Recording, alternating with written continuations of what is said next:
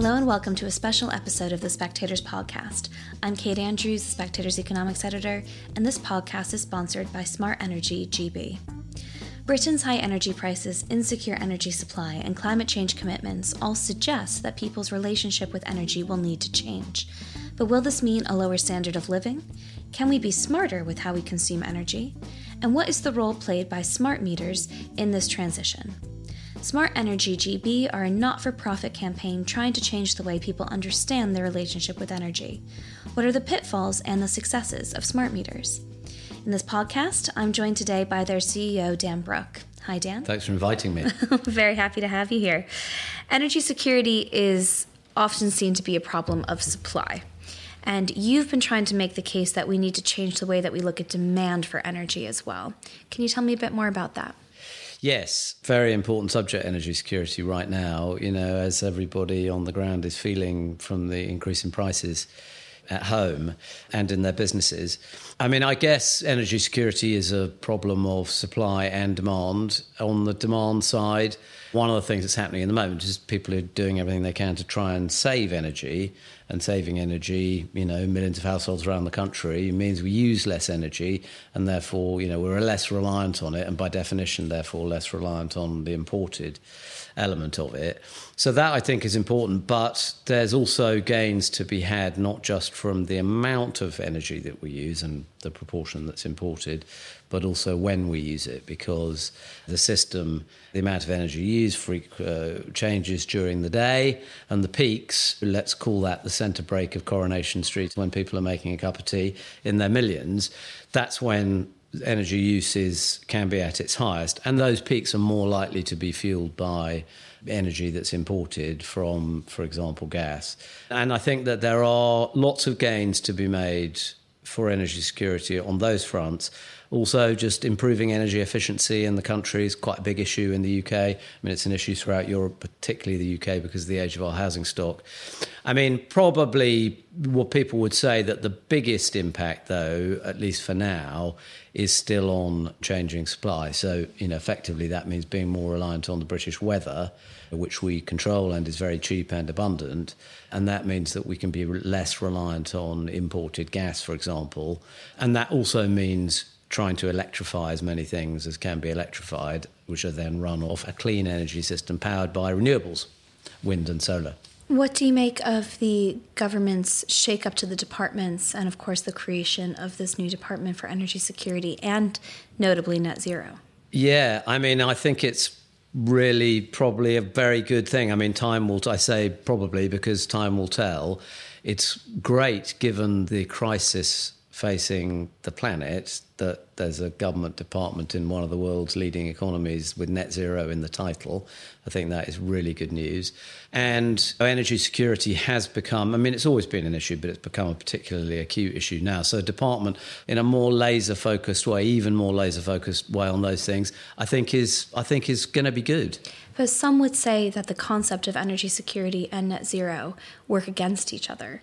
What would you say to that? So I'd be interested in hearing more about that argument, actually, because what I actually see at the heart of the solution to both is the same thing, just coming in via different doors. So for net zero, it's electrifying as many things as possible and having that electricity generated by renewables, in this country principally wind. For energy security, that wind is homegrown. We're not relying on another country for it, and it's very cheap. So different crises and problems. I actually see a very similar solution, at least for the next 10 years or more, and I think that's what many people in the energy industry are working towards, is a system that is as much electrification as possible, powered by renewables, with more storage and so on because of the unreliable day-by-day nature of wind in particular. And alongside that, as it happens, because of the intermittent nature of renewables, a better handle on demand, which I think, that's where smart meters come in. One of the fears is that the government will pivot not to encouraging people to use a different kind of energy, cleaner form of energy, but to use less energy. There was some suggestion late last year that the government would start asking people to use less energy around the issues we've been having with supply, of course, because of Russia's war against Ukraine. In October, however, they had so much backlash that one of the ministers, Graham Stewart, had to come out and say this wasn't going to happen. What do you make of that? Is this an attitude problem? Are you resigned to the fact that in order to be greener, we do have to use less energy? Or perhaps is using less energy not in and of itself a bad thing if you get more for it? I mean, how should we be understanding this concept of attitude and demand? Yeah, it's a good question. I mean, our consumer attitudes, and this is sort of very much an area where our expertise lies, is changing quite dramatically just by force of circumstance as a result of the energy crisis. I think that the government, Jeremy Hunt, has said that he believes that as a nation we need to reduce our energy consumption by 15% in order to deal with a combination of these issues. And, you know, I'm sure that's possible, but through a number of different factors. One is either using less energy or using it more efficiently. I guess one of the things that's happening at the moment is we're probably all at home worried about the fact that our bill has gone up very significantly for energy, and doing everything that we can to use less energy, but also to live and to survive. Our research has shown that there is the relationship between the things that people report doing most to save energy and the things that actually have the biggest impact on your bill. There's not necessarily exactly the relationship there that, you know, you would want if your goal is to reduce your bill, which of course for most people it is at the moment, and probably at any time, but particularly at the moment. So people report a lot switching off lights, switching off things at the plug, and those things are important and they do save you energy, but they don't have nearly as much impact as more or less anything connected with your boiler. Mm-hmm. So, you know, that's really your heating and your hot water. I think the big question that people are going to be asking themselves, and what they really want the answer to when we talk about all these transitions, is will using less energy directly correlate to a lower standard of living? Or is it possible for them to keep their standard of living while using less energy? Well, I think so, and it depends. For example, at home I have a time of use tariff, so the cost of my electricity changes throughout the day, and I've discovered that my appliances, all of which I inherited when I bought the property that I live in, you know, they're not particularly advanced appliances, they've all got a timer on them. So I now set the washing machine to go off in the middle of the night when the cost of powering it on my tariff is very considerably lower. So for me, I'm trading a very small amount of convenience, because I've got to program the appliance, for the same standard of living and, in fact, a much lower cost. Well, let's bring in the role that smart meters have to play here. To what extent do you think that having one is any better than the government just telling somebody to use less energy? Well, because of the information that it provides, and we all know in life that if you've got information or data about something, you can have a look at your behaviour and improve. And people, if you've got a car, for example, or, you know, most people have got a phone, and it tells you information about your screen time. And with that information, you go, oh, okay, if I don't like what the information about my behaviour is telling me, and that might be through the form of a bill, for example, you can do something to change it. But if you don't have the information, then it's just guesswork, which could be successful, but probably won't be as successful as if you've got the hard data, which is the core of what smart meters provide, and that's of utility to people via the in-home display or an app, if with some energy suppliers you've got on your phone. But it's also a fantastic benefit to the system, because the system now knows much more on a minute-by-minute basis who's using what, where and when, and can be predictive about that, which, when you've got a source of supply that you're increasingly relying on, wind in particular, that is less predictable and intermittent, the flexible nature of the system that you've created will just work much more efficiently. And in that respect, it works probably exactly the same way SatNav does. So to boil it down, the idea that knowledge is power. One concern, Dan, about smart meters is that they can make certain groups, particularly older people, anxious about using energy as they see the meter tick up over the day. That can be quite concerning. So how do you deal with those concerns when it comes to older age groups, but indeed any age group that doesn't like watching that number tick up? Yeah, I mean, that's a really good and important question. And, the fact is that millions and millions of people are struggling. And for millions of people, they may have kind of reached their limit and they don't know what to do. They believe that they've cut their energy consumption as low as possible, and yet they still can't afford their bill. And that is a great concern. And that's always existed in the UK, but on a much smaller level than is the case now. The smart meter data is really just sort of telling you what the reality is. And I mean, for most people, they use it and they use it positively to help them change their behaviour, like we've just discussed. I mean, I guess I do understand that there will be some people who see the meter in front of them clocking up and think that that is a cause for concern. I mean, the thing is, you can put your tea cosy on top of it if you want to, or unplug it, because while that is the display telling you what you're using, the smart meter probably in your cupboard is still operating. So you can disconnect it if you want to. But, for those that don't want to, it's a great source of information that can help you change your behaviour and reduce your bill. One of the things that I'm reassured about is that one of the duties that we're given by the government, and we're a kind of in-between type of organisation, so we're created by the government, but we're funded now and accountable to the energy industry for delivering the smart meter rollout. But one of the duties that we're given by government is to ensure that vulnerable customers are not left behind with the smart meter rollout. And although it's a sophisticated technological upgrade, actually, for example, people over the age of 65, people in fuel poverty, are more likely than the average to have a smart meter. What do you make about privacy concerns? It used to be the case that customers had to opt in to share their data from their smart meters, but the regulations are changing so that they'll have to opt out. And there will be some who are nervous about their consumption becoming data for lots of different people to get a hold of.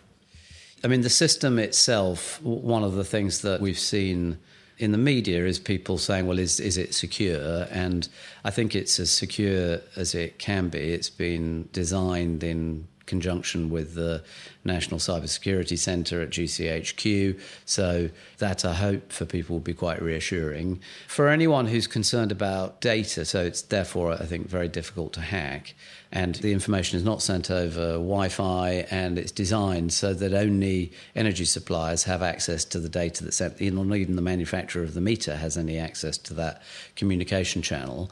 And the data that's actually being conveyed, none of it is personal data. It's all just the data that you're using. The alternative, if you don't have a smart meter, for many people, is letting a stranger into your house to walk through your house or your flat to then have a look and take a meter reading. So, I understand the concern that people might have, but I think it's slightly one of those things that goes bump in the night. Mm. Dan, your previous experiences in communications, you previously worked as the Chief Marketing and Communications Officer at Channel 4.